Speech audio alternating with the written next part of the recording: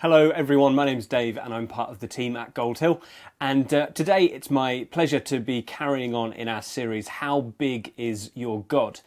And in this series we're thinking about different ways that we can actually make God smaller than he is, ways that we can relate to him, ways that we can think about him, ways that we can treat him that actually make him less than the almighty, huge, majestic, all-powerful God that he is.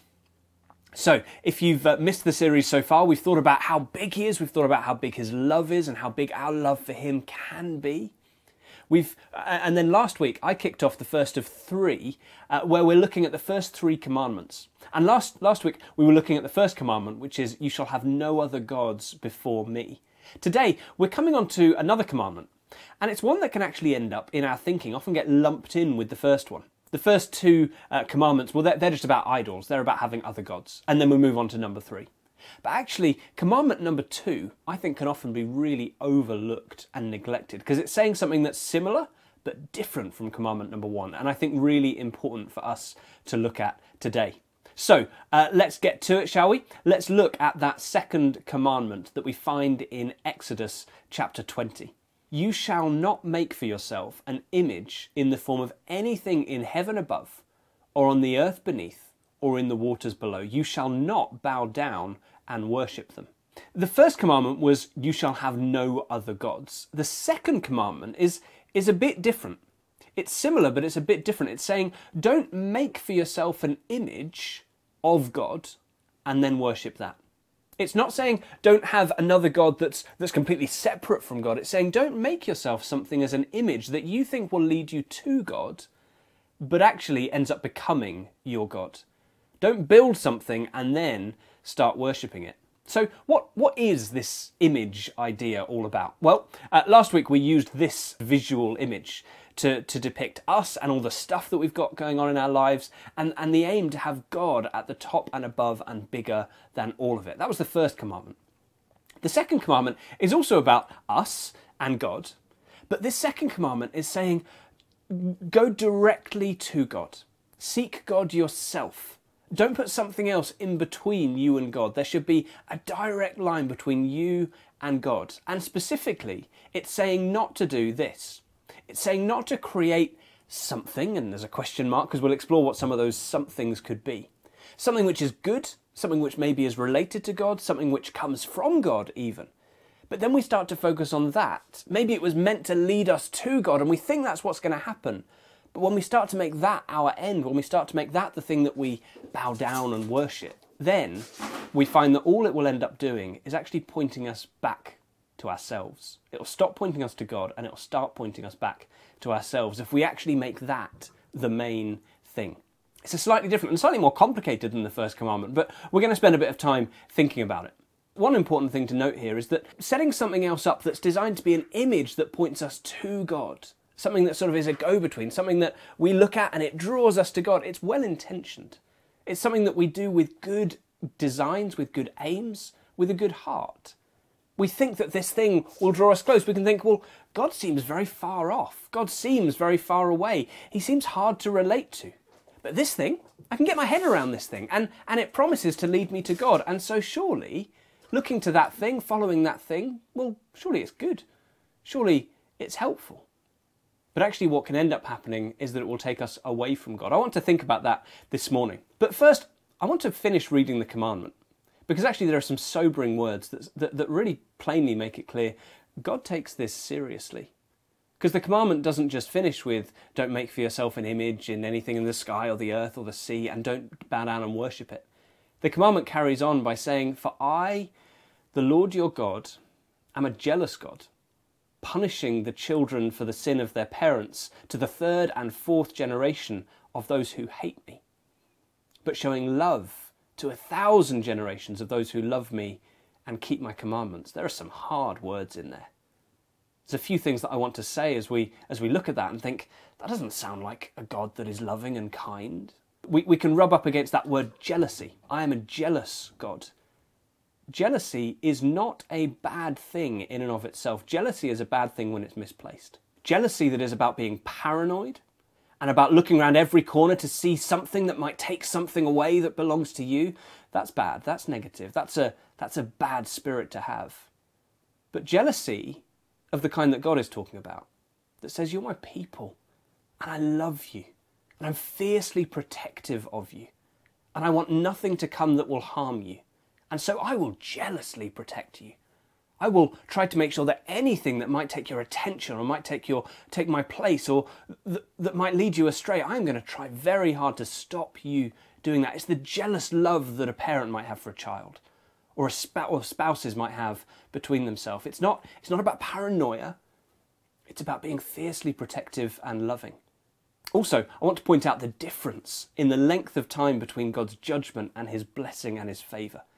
He says that it will be the third or fourth generation that will be judged for those who hate and for those who reject God, for those who do exactly what this commandment is saying we shouldn't do. But it will be to 1,000 generations for those who love him and are faithful. God is far quicker to bless and to love than he is to judge. Also, can I just remind us what has just happened in the story at this point?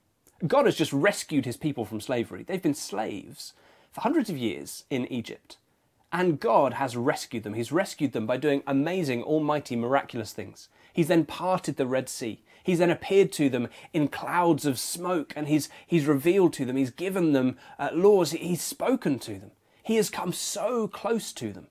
So if the Israelites at this point were to turn around and to make an image because they thought God was too far away and they needed something to help them get close to him, it's a bit of a slap in the face to God. It's an insult. I have just come so close. I've appeared to you, I've revealed myself to you, I've rescued you, I've saved you. And now you're saying, well, you seem too distant, so we need an image in place of you and we're going to bow down and worship that instead. I think God has every right in that situation to say, excuse me? Have you not been watching? Have you not been listening? I've come close to you. Now, if God chose to stay a long way away from us, if God chose to stay distant, if he chose to make himself inaccessible and hard to reach, then yeah, maybe we'd have a leg to stand on. Maybe we'd have a reason to try and create something that would help us get closer to him. But friends, God has come close. God has come near. And in fact, this judgment that these verses speak of for those who do not follow this and the other commandments, we need to remember that all of that judgment and all of that blame and all of that guilt has been placed upon Jesus, because in Jesus, God himself came close. He came close so that we could be near him. There is no need to set something else up as a go-between between us and God anymore. There never has been, and there definitely isn't now. So, what does it look like for us to follow this commandment today? Because the truth is that sometimes in our lives, for all kinds of different reasons, God can feel far off. So, what is it? Who is it that we're meant to be focusing on?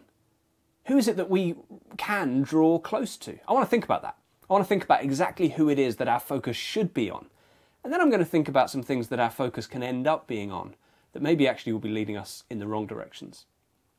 So, who should we focus on? I actually want to base some of my thoughts in a passage in the New Testament, a passage from a letter that Paul wrote called Colossians. And we're just going to skip through a few verses in Colossians chapter 1, starting at verse 15, because I think they answer this and they directly speak to this commandment. Paul starts by writing, "The Son is the image of the invisible God, the firstborn over all creation."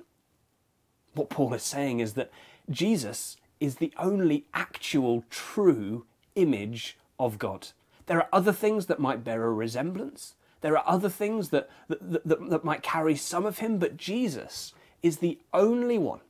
Jesus is the only one who is the perfect image of the invisible God. The God that may seem far off, the God that seems distant, that we can't see, has come close in Jesus. Jesus has shown us what God is like. What qualified Jesus to be that, though? Well, Paul carries on. "For in him all things were created, things in heaven and on earth, visible and invisible, whether thrones or powers or rulers or authorities, all things have been created through him and for him. He is before all things, and in him all things hold together." Christian belief is that the Son of God, Jesus, is the one through whom the whole world was made. God spoke the world into being, but the word that he spoke was itself the Son of God. And everything has come about through him. And everything is held together by him. The Bible teaches us that the Son of God, that Jesus is the power at the center of the universe, holding all things together and keeping it in place. Every other power, every other authority is under him, exists for him. He and he alone is the one who we can say, if we are looking to Jesus, we are looking to God. He is not a go-between between us and God. He is God.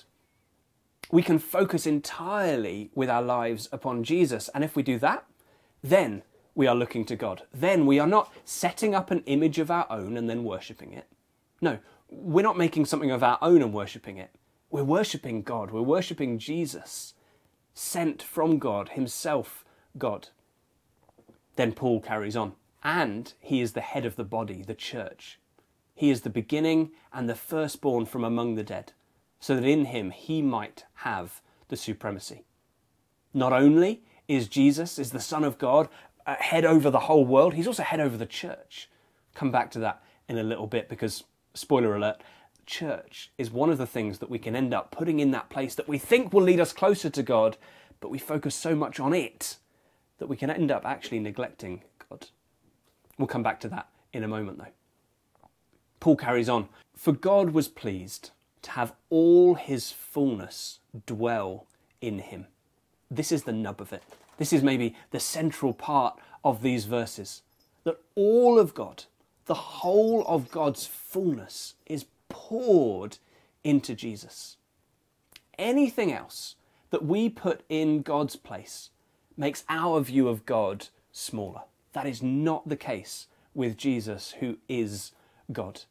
Anything else that we choose to focus on will end up being something that is lesser and smaller and not as significant as God. Not so with Jesus, because the whole fullness of God is poured into him. It's that great mystery of the faith, that Jesus is fully human, fully like us, one of us, in solidarity with us, but with all the fullness of God embodied there as well.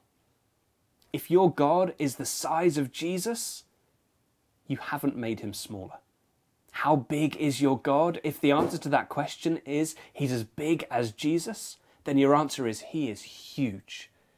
If your answer is anything other than he's Jesus and he's as big as Jesus, then we might be falling short of the size that God is and can be. Paul carries on. And through him, to reconcile to himself all things, whether things on earth or things in heaven, by making peace through his blood shed on the cross. This is what Jesus achieved for us. This is how he made it possible for us to come close to God. This is how he made it possible for there to be a way that was open. There's that word about reconciling, bringing us near, bringing things that were previously estranged, enemies, and bringing them close. That is what Jesus has done for us. It is already done. It is finished. We can know that we are close with God because of what Jesus has done. We don't need a go-between. We have direct access to Jesus, direct access to God. Can we just stop and pause for a moment and think about how amazing that is? That there is no barrier between us and God anymore, that we don't need a go-between, we don't need some kind of intermediary or middle person. No, we can go directly to God. The New Testament is full of that language. One of the last things Jesus says to his followers before he returns to heaven is, "And surely I am with you always to the very end of the age." He will always be with those who follow him. That's a promise of Scripture. We're encouraged to boldly approach the throne of God. That may sound brazen, that may sound arrogant. How can I approach the throne of God, the King of heaven? But I'm told to do it boldly because Jesus has made the way for me to do that. There's another verse that talks about being able to come before God with unveiled faces, that we can take our masks off. We don't have to put up a front. We don't have to put up something between us and God to make ourselves better. He's already put something between us and him in the form of Jesus, through whom we can come and access him. We don't need anything to come between us and God. We don't need anything to lead us to God. We have direct access already if we've received that reconciliation and that forgiveness that he's offered. That is what we have on offer. But the second commandment is a reminder to us that we are really good at pretending we don't have that, at pretending that we need something else and setting something else up as a go-between that we end up focusing our attention on and worshipping. What might those things be? Well, I want to think about a few of them. The first, I kind of mentioned it already, is the church. Now, the church is good. And I'm talking about church buildings, church ministries, church activities, the whole lot. It's all wonderful, but it's not God. It can be so easy, particularly for those of us who have been Christians for a long time, to get so focused on church that we can end up neglecting God. I was talking to someone earlier last year during this pandemic. They said, actually with less church stuff going on, I've had more time to do God stuff. I pray that doesn't change. I pray that as we emerge from lockdown, that person and others who I've had similar conversations with and heard things from don't get so busy with church again, that they find themselves not having time for God, for connecting with him, for spending time with him, for talking to other people about him, for spending time with the people that he's calling them to spend time with. The church can end up being something that we think will lead us to God, but we get so focused on the trappings and the goings-on of church that we can miss out on God. Here's another one, a person. We can think, that person leads me to God. I see so much of God in them. And when I spend time with them, I'm drawn closer to God. If that's the case, brilliant. Spend time with that person if they are leading you to God.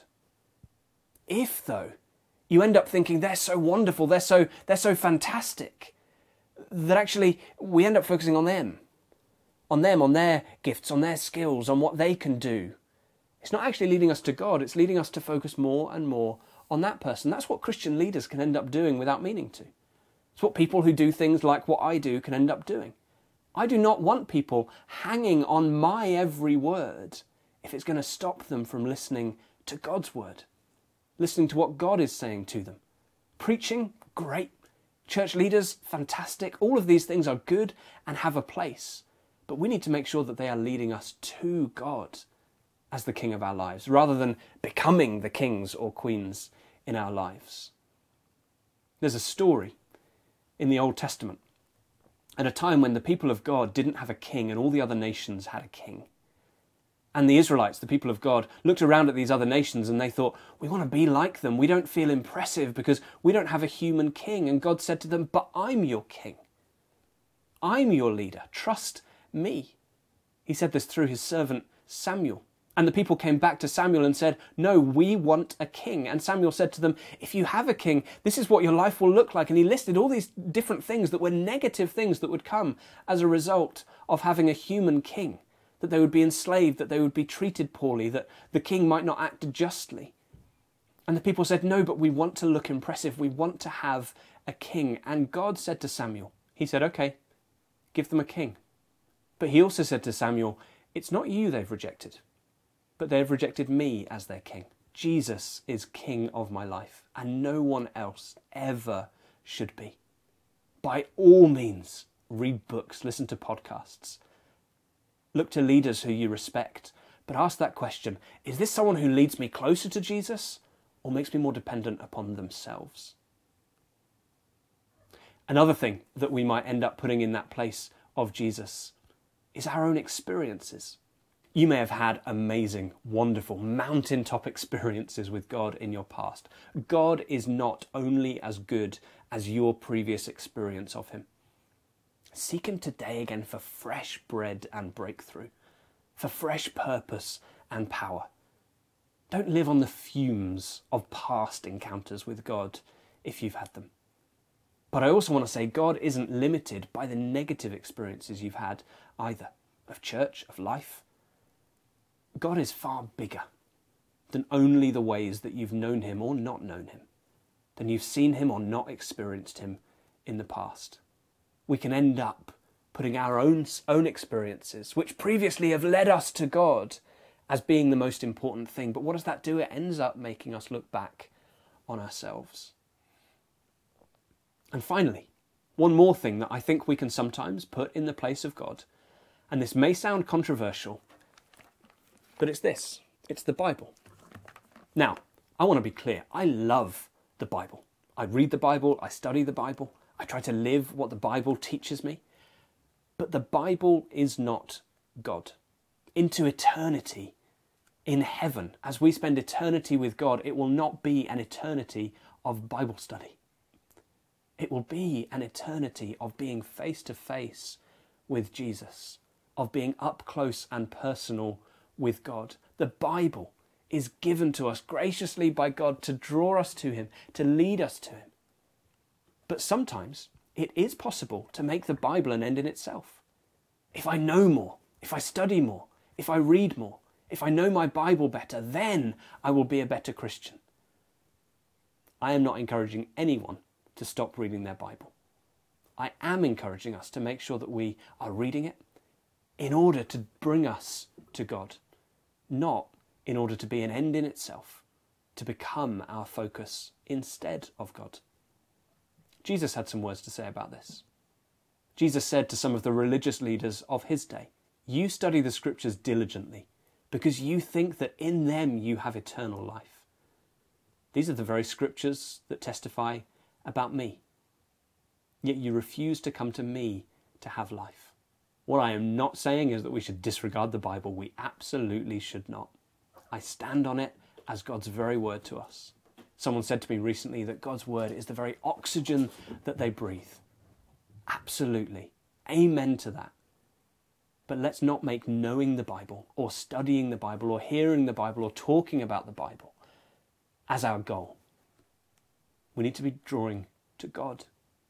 God who has the power, God who has given us the scriptures to draw us to himself, to help us to understand him and approach him well. That needs to be our focus and nothing else. So I hope what I'm saying is clear. I hope that what you're hearing is not, wow, Dave hates the church and he hates leadership and he hates the Bible and he hates all of our experiences in our lives. I'm not saying that at all. I'm saying that if we limit God to the size of those things or our understanding of those things, then we might just have made God smaller than he wants to be and smaller than he is.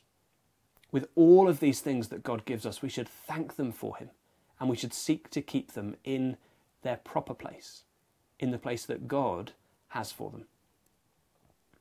We're actually going to be doing something else that God has given to us.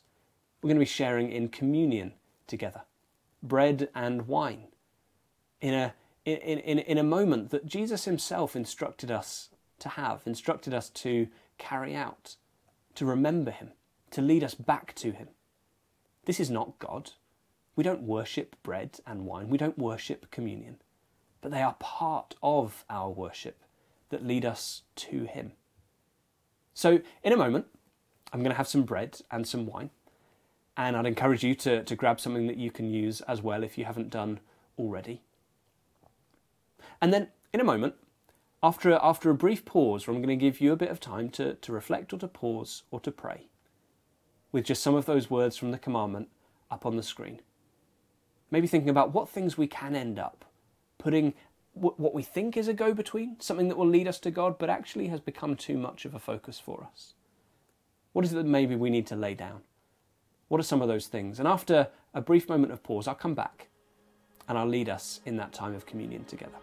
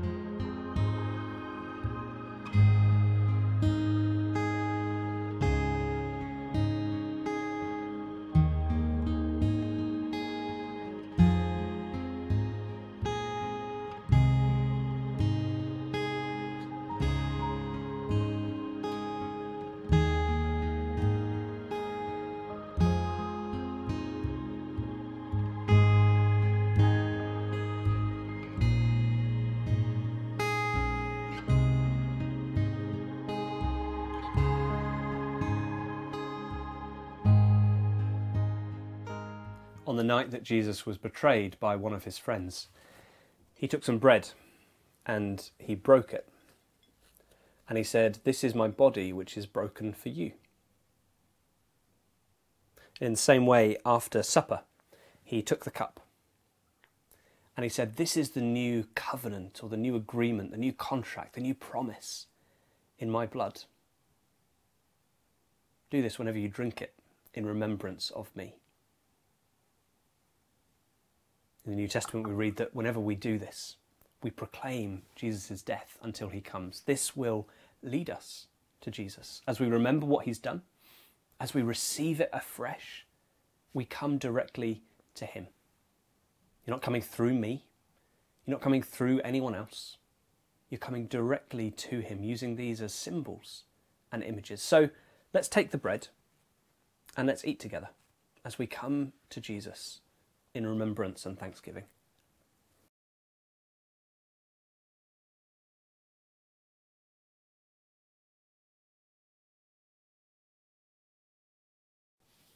And let's take the wine, or the juice, whatever it is that you have. The symbol isn't what's important. What's important is what it draws us to. As we come to Jesus, as we thank him, as we proclaim his death to ourselves, to those we're with in a room right now, to the heavenly realm, we thank Jesus, we remember him, and we come back to him again today. Let's drink together.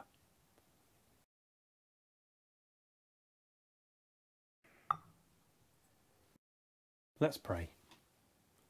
Lord God, we thank you that we can come straight to you.